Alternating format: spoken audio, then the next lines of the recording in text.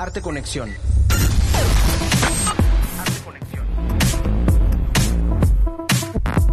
Excelente noche para todos, sean bienvenidos a su programa Arte Conexión. Soy Gibran Román Canto y como todas las semanas nos escuchan a través de las frecuencias de Radio Universidad, 103.9 de FM, 1120 de AM y en Tizimín por el 94.5 de frecuencia modulada.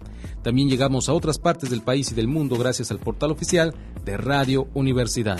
En esta ocasión vamos a conversar con uno de los expositores del ciclo Octubre 2019, Enero 2020 del Museo Fernando García Ponce. Se trata del escultor Rodrigo de la Sierra, con quien vamos a adentrarnos al mundo de una persona, de un personaje que para algunos puede ser considerado como su alter ego.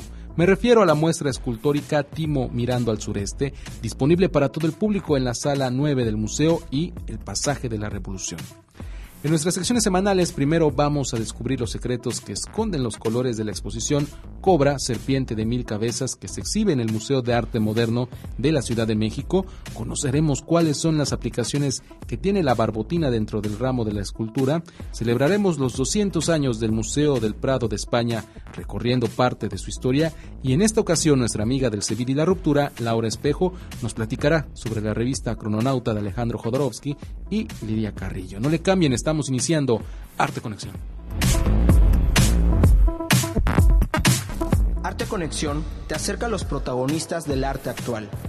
Entérate de las noticias del mundo del arte. Propuestas y recomendaciones con una visión diferente del panorama artístico local, nacional e internacional. Arte Conexión conecta tus sentidos. Reflejarse en el otro y admirar nuestras imperfecciones no es una tarea sencilla, y mucho menos si no hay una visión autocrítica, sarcástica y un toque de humor negro. Características que sí las tiene un personaje que puede ser considerado como un ciudadano del mundo.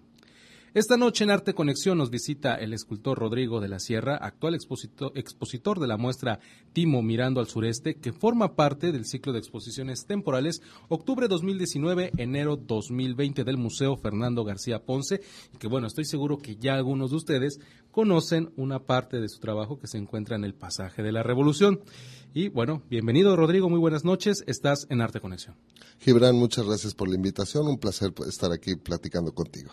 Y bueno, antes de irnos de lleno ya a conocer a Timo, quién es, dónde surge y por supuesto tu labor escultórica, me gustaría resaltar que en cierta medida la base de tu trabajo, que actualmente nos estás presentando, bueno, está implícita tu formación como arquitecto de una u otra forma, ¿no? Profesión que desempeñaste durante algunos años y que bueno, ya más adelantito decidiste darle un giro al timón en el barco y vámonos a estudiar artes plásticas, ¿no? ¿Por qué tomaste esta decisión?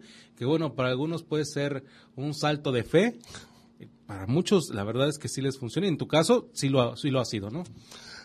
Fue un salto al vacío, fue un brinco al abismo. La decisión más difícil que he tomado y que me costó menos trabajo. Creo que la vocación es un llamado y no se calla. La necesidad, el gusto, la inquietud, la tengo desde muy adolescente. De hecho, el estudiar arquitectura fue buscar una relación con la estética, la forma, la belleza, el ritmo, el orden, todas estas características de la arquitectura. Yo siempre he creído que la arquitectura no es arte, pero puede ser más difícil hacer arquitectura que arte, porque hay que reunir todas estas características y aparte hacer que sea habitable. Y por eso no todo lo que está construido es arquitectura, pero la arquitectura es una gran obra que encierra muchas de las características del arte. Y este llamado lo tenía desde chavo, pero por una u otra circunstancia no lo hice. Es en mi etapa adulta, a los 30 años, cuando tengo la oportunidad de dar este salto al vacío. Romper todo, quitarme el traje, la formalidad, la solemnidad y dar un salto al vacío y empezar una nueva aventura y empezar de cero. Empezar a estudiar artes plásticas, me preparé un poco más de 4 años, no me dio ningún tipo de flojera o de un aletargamiento el hacerlo, con el entusiasmo como si hubiera sido la primera vez. Y bueno, la arquitectura me dio muchísimo de lo que actualmente plasmo en mi obra escultórica y bueno, pues fue así como se dio a aventarme al vacío. Muy bien. Timoteo, o para los cuates, pues comúnmente conocido como Timo, es el personaje central de tu trabajo escultórico. Visualmente hablando, ¿cómo lo concibes? Porque hay una historia, ¿no?, donde a ti te gusta mucho bocetar. Sí. Estás trabajando y ahí ves cómo nace, ¿no? Fíjate que la herramienta, gracias a la arquitectura, mi herramienta es el dibujo. Entonces, el hacer una escala humana, en donde es un garabato rápido, que podía identificarme en ese garabato y ponerlo con la actitud de la vida cotidiana, presentarlo de manera muy irónica, muy con una característica muy cordial, pero con una crítica de fondo, con una opinión de fondo, pero utilizando el sarcasmo y la ironía, se me hizo muy fácil con un boceto. Así es como nace en una carpeta de dibujo. Y veo que la constante era su personalidad, se repetía una y otra vez, hasta que ya le di características de personaje, pero su forma era un poco áspera, no armonizaba con el personaje. Entonces, esta personalidad que se fue, que fui desarrollando, y quise hacer que la forma armonizara o tuviera una sincronía con la personalidad. Es por eso que lo fui suavizando, hasta que quedó, haz de cuenta, el resultado de la forma es gracias a su personalidad. Timoteo es actitud, no forma. Y bueno, pues eso fue en dibujo. Yo ya tenía el estudio de artes plásticas como escultor y presento o decido hacer el primer Timoteo en una talla en madera, como si fuera un ejercicio prácticamente. La sorpresa es que decido mandarlo a una bienal y queda seleccionado. Y de ahí me dio mucho ánimo para poder desarrollar el concepto de Timoteo, que se convirtió en mi motivo el motivo de mi trabajo. El nombre Timoteo tiene una razón de ser, no es de a gratis, ¿no? Nos gustaría saber qué significa, el significado que tú le has dado, y bueno, yo creo que de ahí parte también esta cuestión, ¿no? ¿Existe algún fundamento filosófico, vivencial, o bueno, de qué tipo es este detonante que hablamos para crear también a la personalidad de Timo? La personalidad era reírme de mí mismo, apuntar o criticar los absurdos o los clichés de la sociedad, cómo me veía yo en la sociedad. Conforme madura el personaje, dejo de hacerlo una historia personal. El discurso es el mismo, la herramienta, el sarcasmo o la ironía, y dejé de hacerlo de manera personal y lo hice como un observador social. El nombre es una consecuencia en su inicio lo registré como el ciudadano del mundo, que era lo que yo quería expresar. Pero Timoteo fue una parte un poco más consciente de lo que es el concepto de la obra. Es un juego de palabras. Timoteo. Timo, podríamos hablar de la parte humana, Teo, la parte espiritual. La parte tangible e intangible, la parte consciente y la parte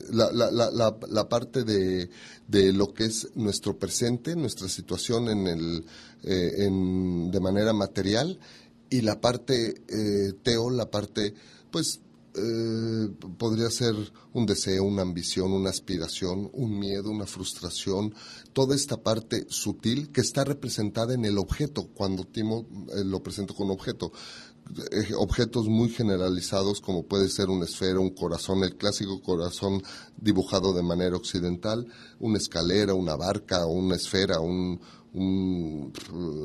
pedestal, simplemente un espejo, un vidrio.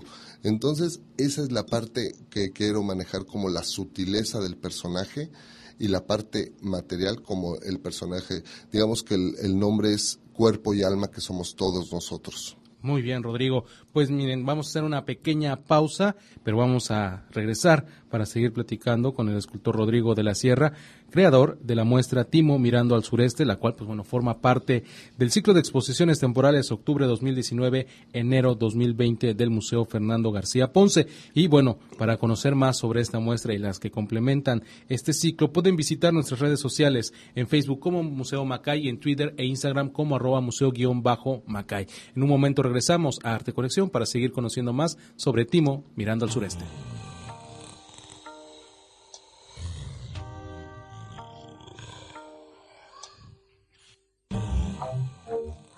Hasta abril del 2020 en el Museo de Arte Moderno se exhibirá la muestra Cobra, serpiente de 1000 cabezas, siendo esta la primera ocasión que lo haga fuera de Europa.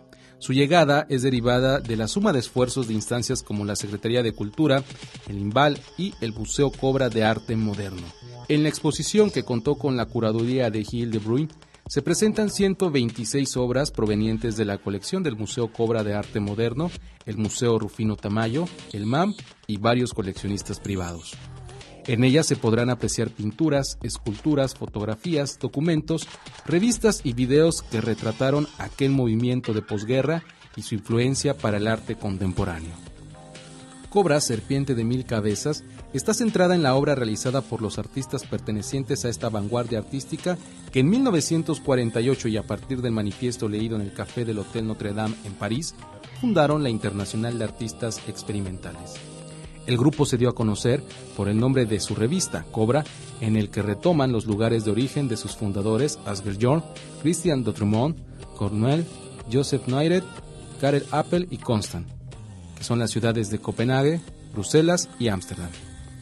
Conformado por artistas plásticos y poetas, Cobra buscaba alejarse de los horrores ocurridos durante la Segunda Guerra Mundial, privilegiando la explosión de color, la impulsividad, lo gestual y lo irracional al considerar que la sensibilidad visual posee sus propias leyes.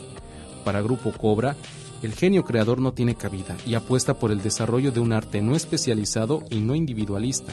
Es a través de este sentido de libertad que llevan a cabo un llamado a la revolución desde el arte al contraponerse a las reglas académicas y a los mandatos conservadores de la burguesía. Una de sus influencias más claras en el arte yucateco y nacional es sin duda la que se aprecia en el artista de ruptura Gabriel Ramírez Aznar, quien, como se sabe, cuenta con una sala permanente dedicada en el Museo Fernando García Ponce.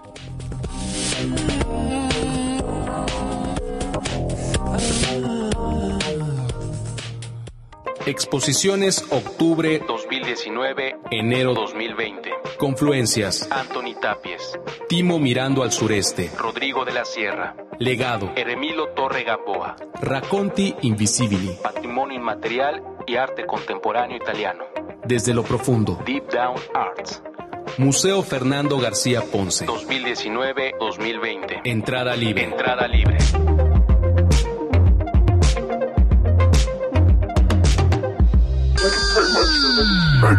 Arte Conexión.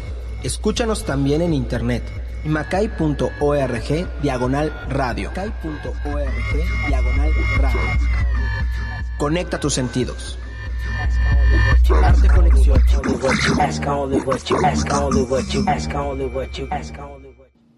Estamos de regreso en su programa Arte Conexión, transmitiendo a través de Radio Universidad.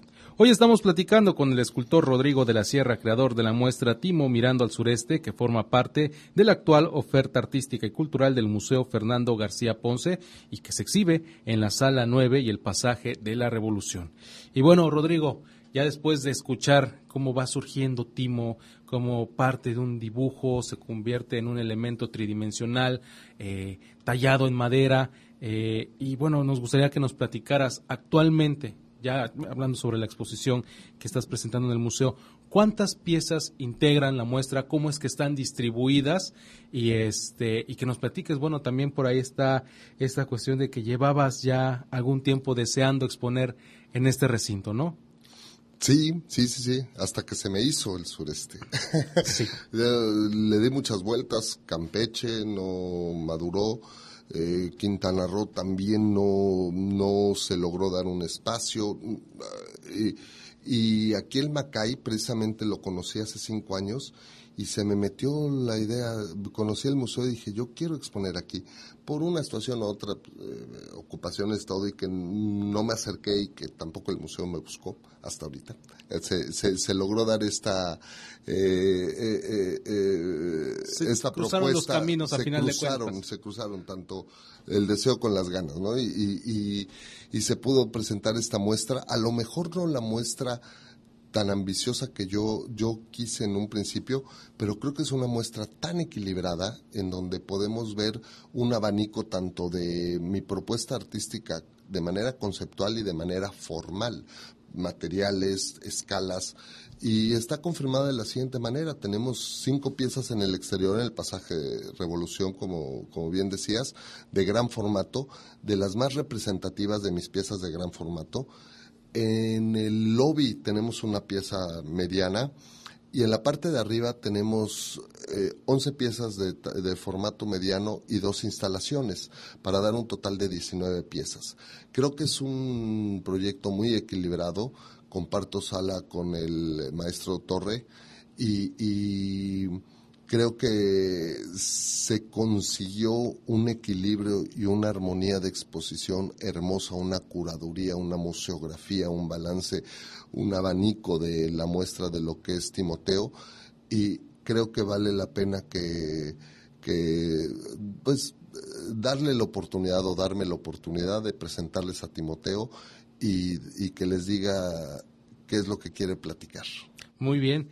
Bueno, como espectador, y hablando yo creo que por muchos de los yucatecos, también de los visitantes nacionales e internacionales, pues bueno, va a existir una diferencia entre apreciar tu trabajo en pequeño, en mediano formato, en el interior de la Sala 9 y admirarla en el pasaje de la Revolución, ¿no? ¿En qué consiste esta diferencia? Porque ahí también escuchábamos hace unos días esta cuestión, ¿no?, del Museo de la Protección, y bueno, que también a ti te gusta mucho exponer en gran formato en espacios públicos. Sí, bueno, o sea, lo que va a encontrar la gente en el pasaje Revolución es una obra sin la protección que ofrece un museo, sin la parte, el cobijo que da el museo a una obra. Hay una cédula, hay una orientación, hay un título, hay una iluminación. Cuando le quitas el cobijo a esto, el espectador descubre la obra y ahí el riesgo para el artista es muy fuerte. O logra conectar con el espectador o pasa desapercibida, que eso sería la mayor catástrofe, ¿no? Que no haya un discurso, que no exista un discurso. Pero si logra atraparlos con todo eso, ahora imagínate lo que se va a poder descubrir cuando tienes toda esta información y cuando entras al recinto, hasta con un control de temperatura, para poder entrar en un punto de armonía y disfrutar la obra, en donde aísla el sonido, el clima controlado, la luz, y que me da la oportunidad en pequeño formato dar más, porque la obra se puede recorrer en su totalidad, se le puede hacer 180 grados o 360 si lo podemos ver desde arriba, y podemos analizar la pieza, la solución que tiene la pieza en todos sus ángulos. Creo que vale la pena. La parte conceptual, digo, Timo es congruente, vas a encontrar el mismo irreverente muchacho que está afuera que adentro. O sea, son un par de irreverentes los dos, pero el discurso podría haber una sutileza muy interesante y muy agradable en el interior de la sala.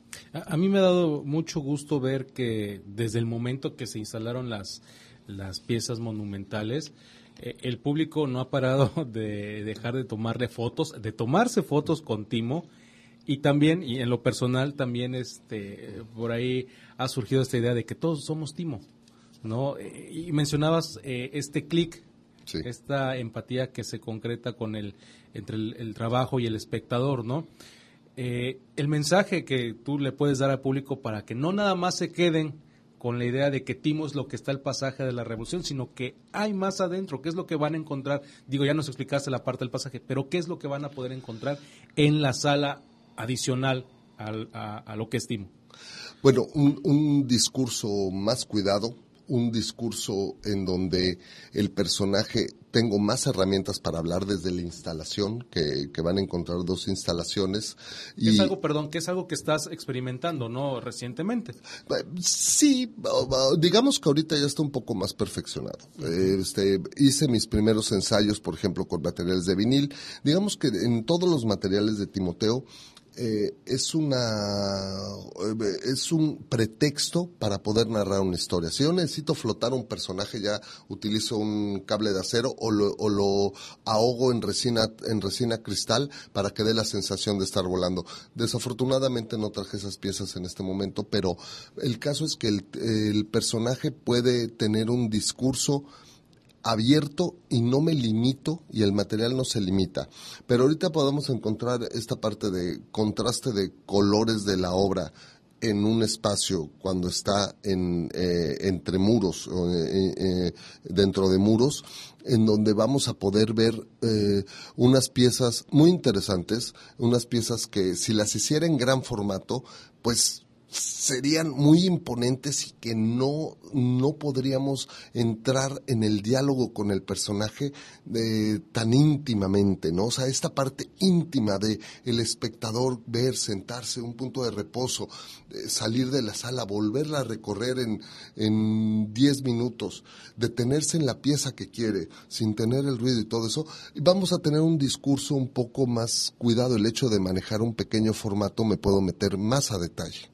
Muy bien, acabas de dar un buen punto de apreciación, porque sí es cierto, a veces lo que uno como espectador necesita es ese giro, esos 180 grados de posibilidad de admirar el trabajo. Vamos a hacer nuestra primera pausa musical de la noche, selección que está a cargo de nuestro invitado, Rodrigo de la Sierra, y a gusto personal, nos comentaba, Timo no tiene como tal una música, pero a Rodrigo sí tiene su selección, ¿no? Entonces, sí. ¿Qué es lo que vamos a escuchar a continuación y por qué lo has decidido? Tengo entendido que es Eric Clapton, ¿no? Es Eric Clapton, una de las más conocidas. Me encanta Eric Clapton, Tears in Heaven. Es una pieza muy padre, me encanta la música, me encanta este juego de disfrutar la música, aunque no hay una relación directa con mi obra. Muy bien, pues vamos a escuchar a Eric Clapton y en un momento volvemos a Arte Conexión.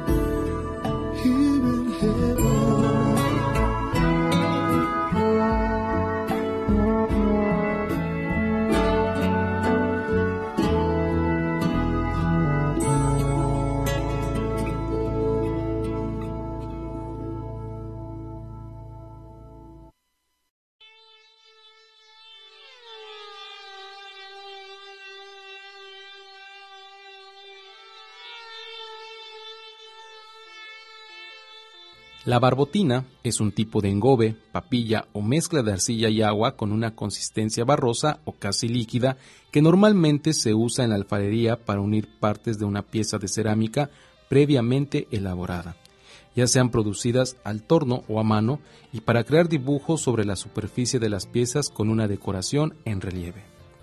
Algunos registros señalan que desde el siglo XIX también se ha empleado para ornamentar las porcelanas, con el método conocido como decoración a la barbotina.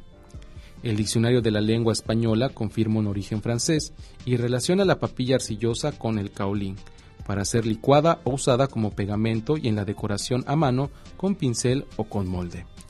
También se llama barbotina a la mezcla de agua y arcilla que va formándose en el fondo de las vasijas y en la que el alfarero moja una y otra vez sus manos para disminuir la fricción en el proceso de torneado. Algunas fuentes datan su uso más antiguo hacia el siglo III a.C.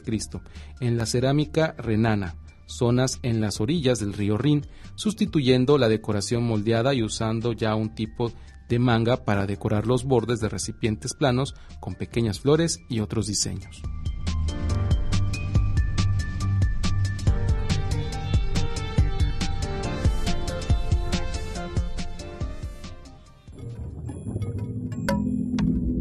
Arte Conexión, todos los jueves a las 19 horas en Radio Universidad, 103.9 FM y 1120 AM en Mérida, y 94.5 FM en Tizimín. Arte Conexión.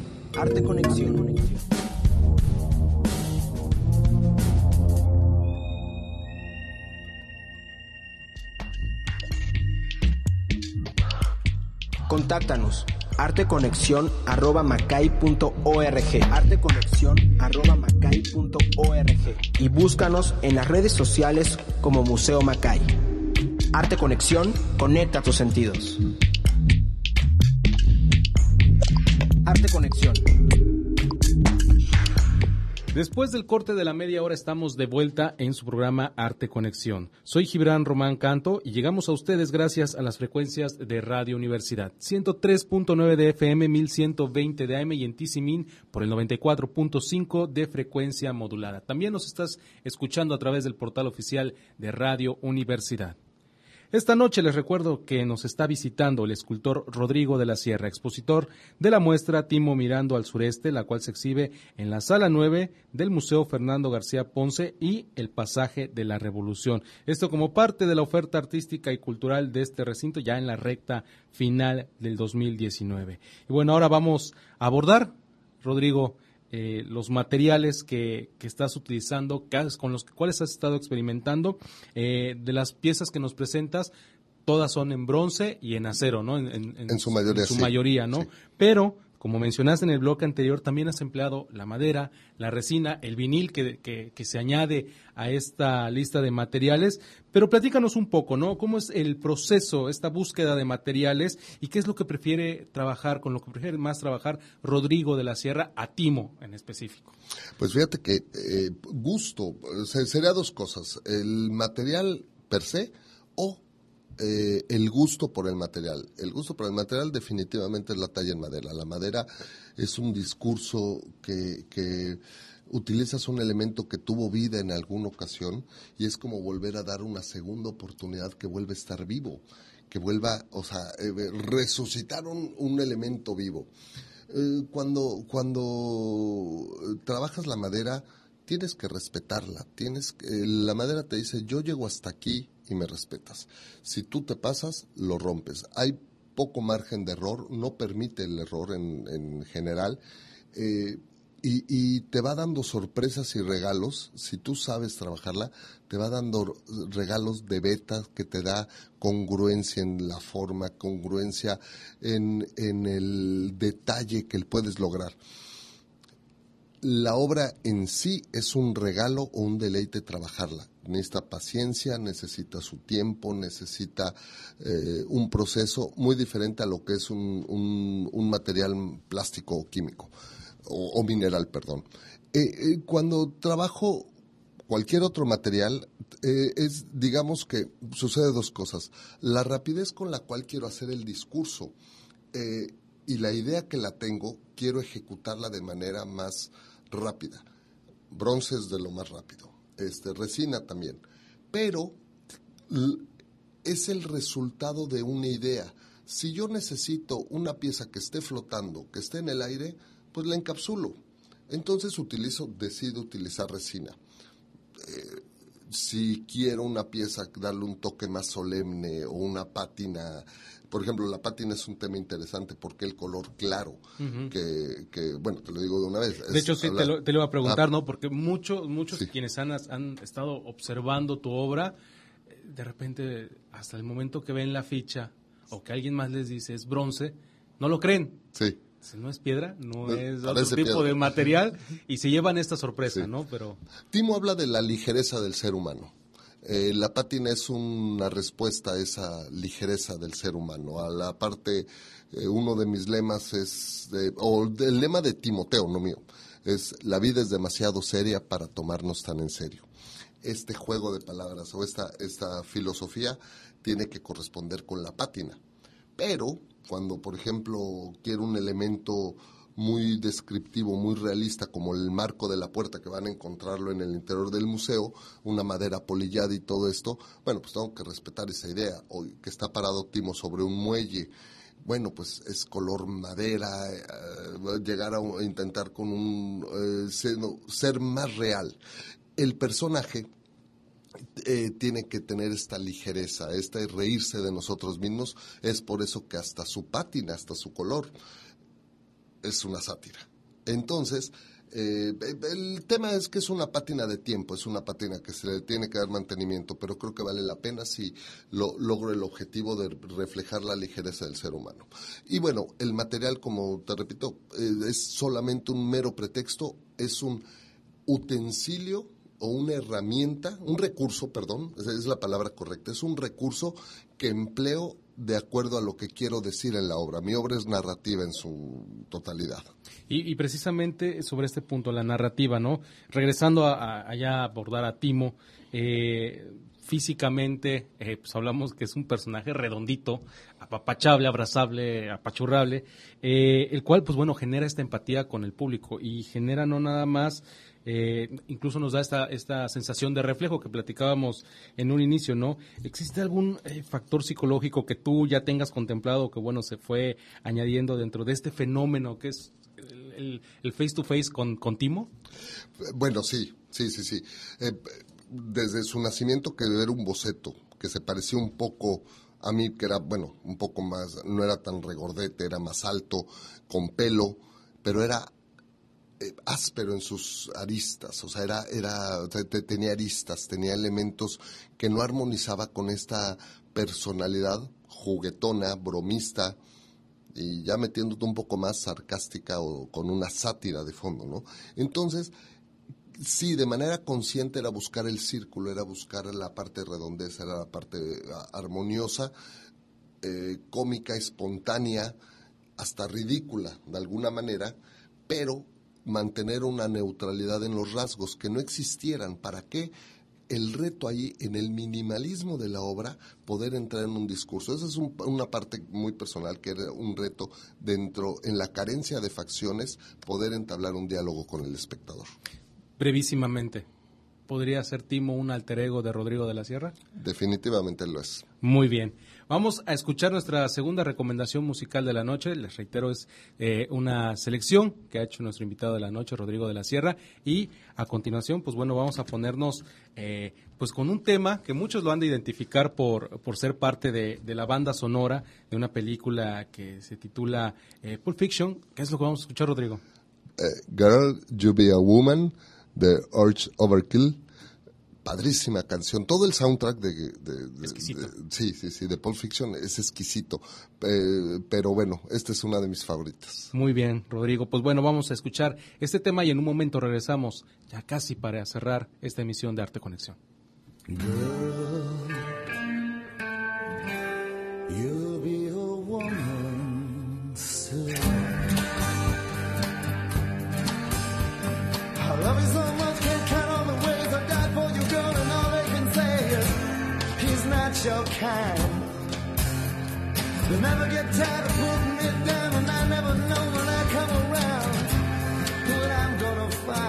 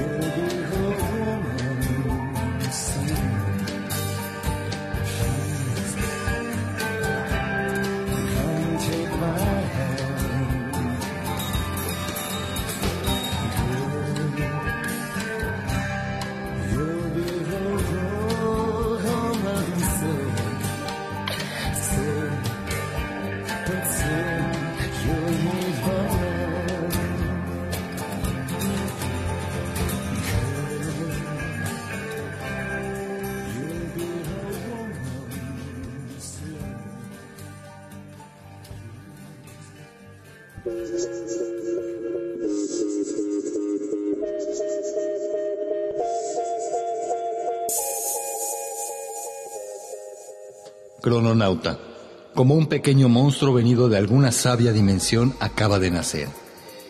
Este viaje a través del tiempo sabe que viene a llenar un enorme vacío en la literatura de habla hispana. En esta su primera incursión en los terrenos de la ciencia, la ficción y la fantasía, cuenta con la colaboración de un equipo internacional de crononautas, 10 de ellos mexicanos, 4 europeos y 5 sudamericanos, todos a bordo de esta nave que emprende el viaje a través de las mentes. Demos rienda suelta a la imaginación y comencemos un viaje infinito en el que tendremos como destino la relación entre la obra de Lilia Carrillo y Alejandro Jodorowsky en la revista Crononauta.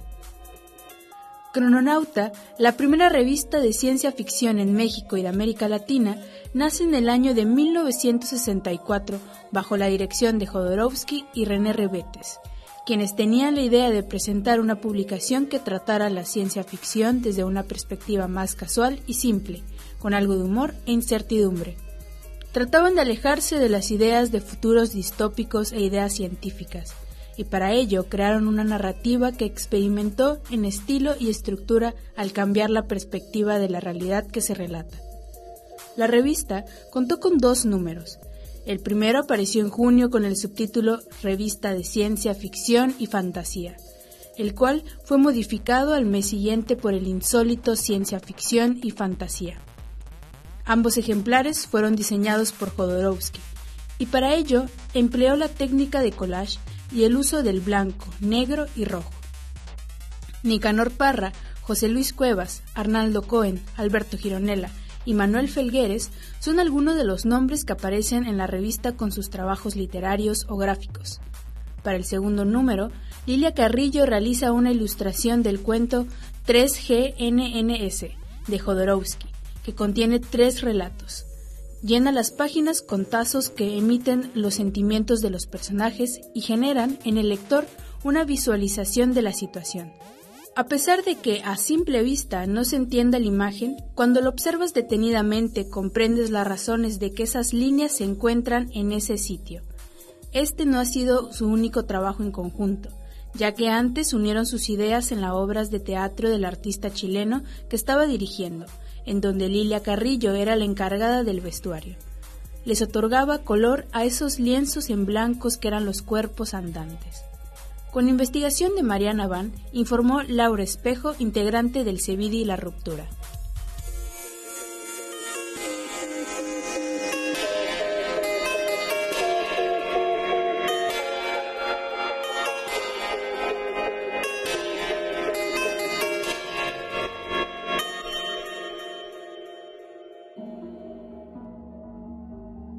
Tres grandes exponentes de la plástica nacional: Fernando Castro Pacheco, Gabriel Ramírez Aznar, Fernando García Ponce. Sus obras forman parte de nuestras exposiciones permanentes. Ven y conócelas. Museo Fernando García Ponce, Macay.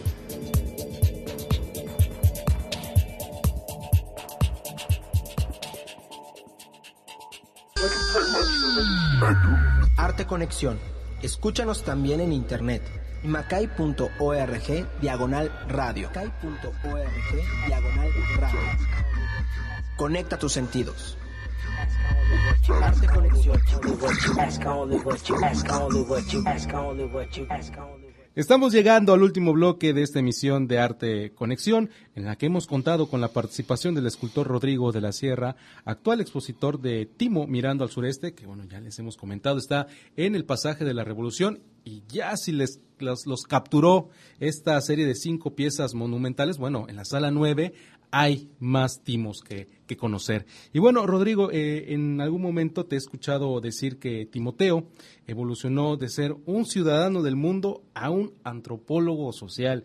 Y esto me llamó mucho la atención y queremos que nos lo expliques por qué un antropólogo social se puede definir a Timo. Pues fíjate, sería antropólogo visual, Okay. Porque estamos hablando de una escultura. Entonces está en este juego, o sea, visualmente te encuentras a un antropólogo que quiere dar su opinión sobre una reflexión que encuentra de la vida cotidiana, que eso es importantísimo. No vas a encontrar temas filosóficos, postulados filosóficos rimbombantes, culteranos y complejos. No, Timo habla del día a día, del ser humano, de esta magia, de los pequeños detalles de la vida cotidiana que pueden llegar a pasar desapercibidos. Este juego que somos, esta magia que tenemos en un día, en 24 horas o en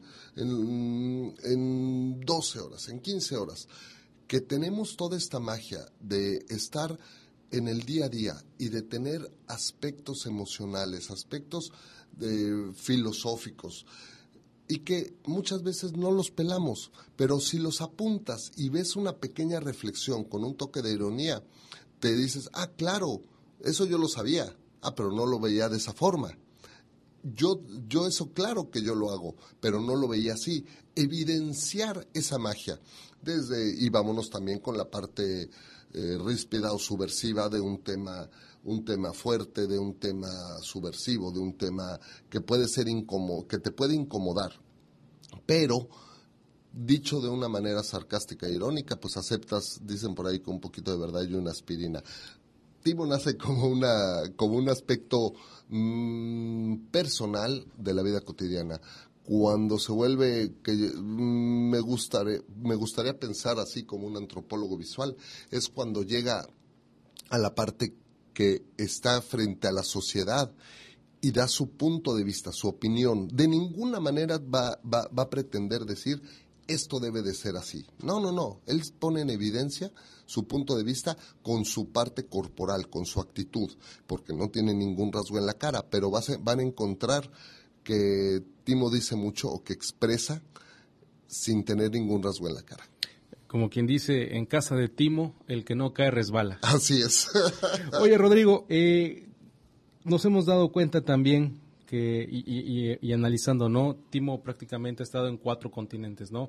Asia, ha estado en Europa, ha estado en América, en 3 continentes. Nos falta África y Oceanía, que yo sé que más adelante vamos a llegar por allá, pero en estos países, estamos hablando de Italia, de Corea, de Estados Unidos, Canadá, El público se ha identificado con este ciudadano del mundo, con este antropólogo visual, ¿no? ¿Tú a qué le atañes este éxito, no? Digo, el hecho de a lo mejor de no tener facciones más que solo los ojitos, lo único que le ves, como que te permite más pegar con él, hacer este clic, posiblemente. Sí. Yo creo que sí. De hecho, el tener esta máscara del anonimato representa al hombre común, al hombre de día a día.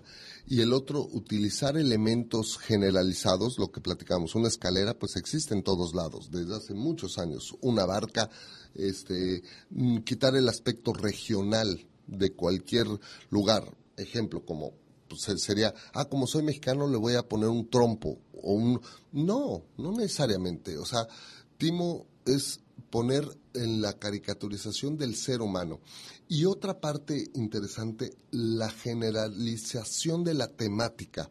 Yo te hablo de cosas comunes del día a día que puede sufrir o gozar un cuate en Corea, un cuate en Canadá, un cuate en Argentina, un cuate en donde tú quieras. Es el hombre del día a día que desayuna, come, cena, nace, vive y muere. Eso es lo que es Timoteo. Abordar la temática de nuestra vida cotidiana con una reflexión irónica. Creo que es por eso que he tenido la oportunidad de encontrar la identidad con personas de todo el globo. Muy bien, y que bueno, vemos temas que van desde la guerra, el cuidado del medio ambiente, por ahí también está la muerte, que es un tema que abordas también muchísimo. Hay una pieza por ahí donde el médico le está ganando la batalla, ¿no?, a la muerte. También vemos una pieza que me gusta mucho que se llama Nuestro Desmadre, que es con respecto al cuidado del medio ambiente, de lo que hemos hecho. Y bueno, ya para finalizar, Rodrigo, ¿cuál es el mensaje que tienes para los yucatecos y bueno, para quienes escuchen este podcast, que nos visiten de todo el resto del país o de otras partes del mundo? ¿Cuál es el mensaje que tienes para quienes próximamente se acercarán a Timo Mirando al Sureste? Pues que me den la oportunidad de presentarles a Timoteo, que creo que es una reflexión muy sencilla, pero no por eso es simple, de lo que vivimos día con día y de la capacidad de sentir y de reírnos de nosotros mismos. ¿Cuál es el siguiente paso para Rodrigo y para Timo? Híjole, en 2008 presenté la muestra Dédalo, en donde existía una pieza de Timo que se llamaba Ícaro, el hijo de Dédalo el padre. Creo que quise presentar a Dédalo a partir de este punto y hacia el futuro. Timo ya entró en una madurez en donde me voy a atrever a hablar más, a decir más, a tener un toque subversivo, más fuerte, ser más irónico, ser más agresivo con mi propuesta y más contundente con mis palabras a través de la escultura. Y ya por último, si alguien quiere darte su opinión sobre Timo, ¿dónde puede contactarte? ¿Tienes redes sociales, alguna página? Lo que más reviso es Instagram. Tengo 2 páginas. La que leo diario es @Rodrigo de la Sierra. La otra que también la reviso pero un poquito más espaciado es @Timo.Rodrigo de la Sierra. Twitter estoy como RodTimo. No le tengo miedo a las palabras, respondo y me encanta porque eso es la crítica. Lo positivo y lo negativo es muy interesante poderlo discutir, analizar y enriquecer mi trabajo. Muy bien, pues muchísimas gracias, Rodrigo, por acompañarnos esta noche. Esperamos que no nada más regreses al Museo Fernando García Ponce, que regreses a Yucatán, que regreses a la península. Están los estados hermanos de Quintana Roo y Campeche, y que bueno, que se animen también a darle cabida a Timo. Y bueno, te deseamos el mejor de los éxitos, claro. Muchas gracias. Y creo que vale la pena cuando el artista tiene una intención de platicar, y eso es algo que englobaría a Timoteo, que sería: el artista debe sentir hondo, pensar alto y lo más importante, hablar muy claro.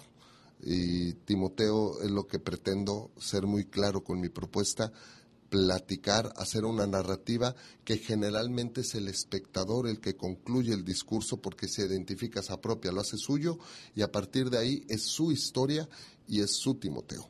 Muy bien, pues ya con esta idea nos vamos al cierre del programa. Muchas gracias, Rodrigo. Gracias a ti, Gibran. En un momento regresamos para despedir esta emisión de Arte Conexión.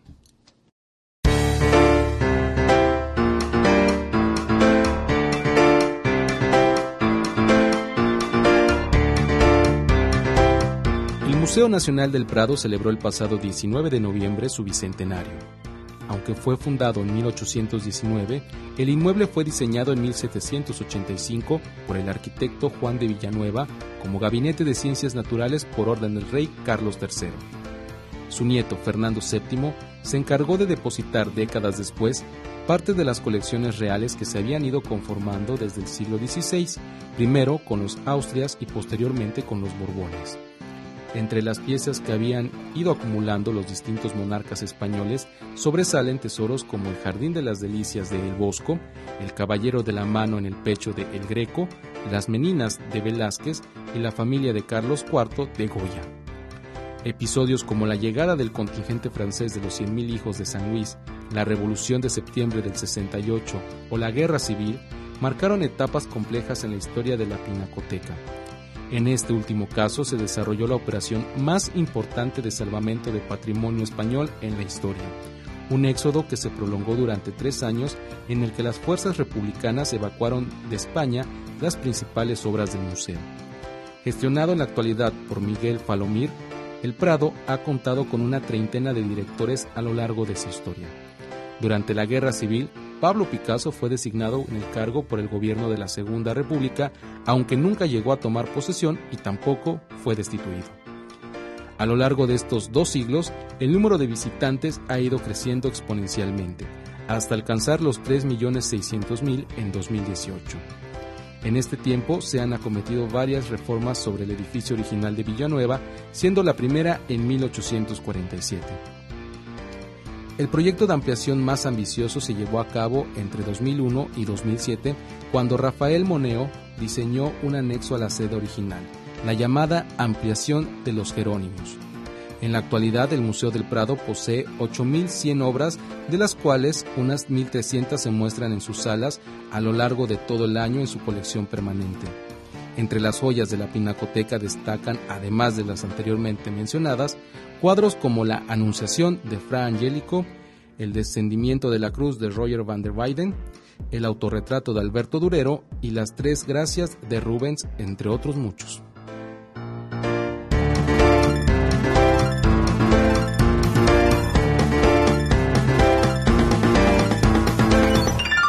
Llegamos al final de esta emisión hoy 21 de noviembre del 2019. Muchísimas gracias por sintonizarnos. Nos escuchamos la próxima semana a las 7 de la noche en punto a través de Radio Universidad 103.9 de FM, 1120 de AM y en Tizimín por el 94.5 de frecuencia modulada. También nos escuchaste en la página oficial de Radio Universidad. Agradezco a la Universidad Autónoma de Yucatán por este espacio radiofónico, también a Oscar David Pinto por la realización técnica.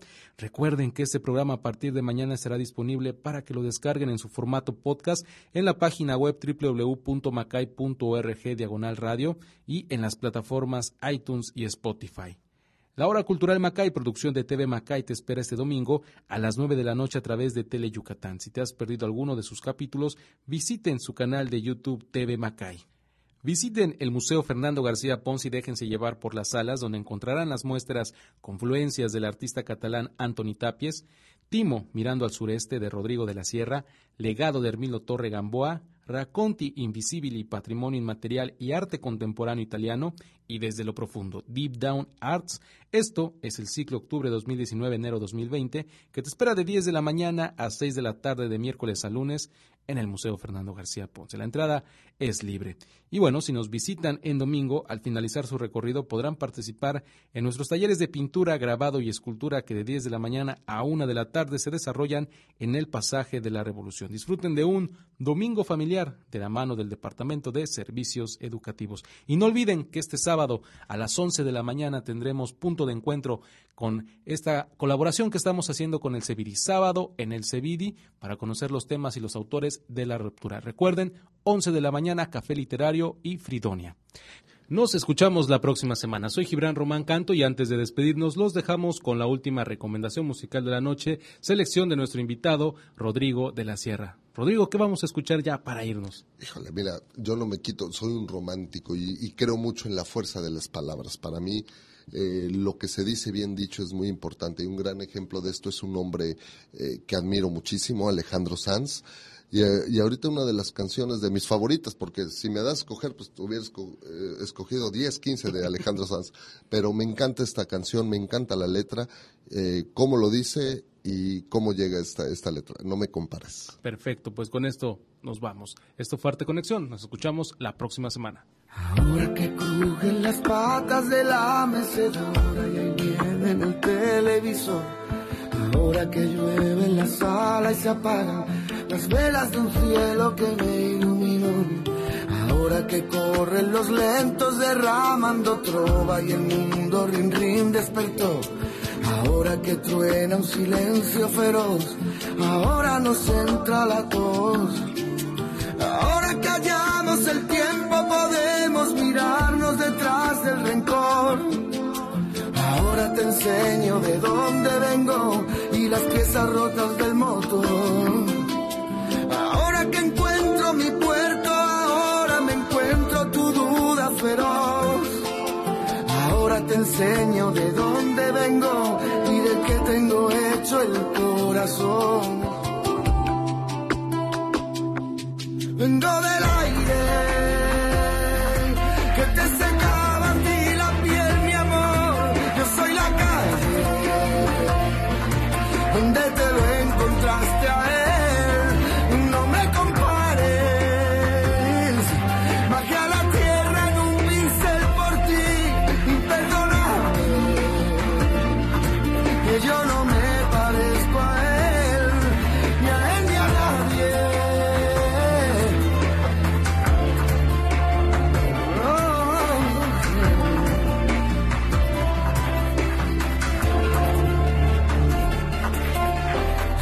Que saltan los gatos buscando las sombras, maullas la triste canción. Ahora que tú te has quedado sin palabras, comparas con tanta pasión. Ahora podemos mirarnos sin miedo al reflejo en el retrovisor. Ahora te enseño de dónde vengo y las heridas que me dejó el amor. Ahora no quiero aspavientos, tan solo una charla tranquila entre nos. Si quieres te cuento por qué te quiero y si quieres cuento por qué no. Vengo del aire que te secaba a ti la piel, mi amor. Soy de la calle donde te lo encontraste a él. No me compares, bajé a la tierra en un pincel por ti. Perdóname, que yo no me parezco a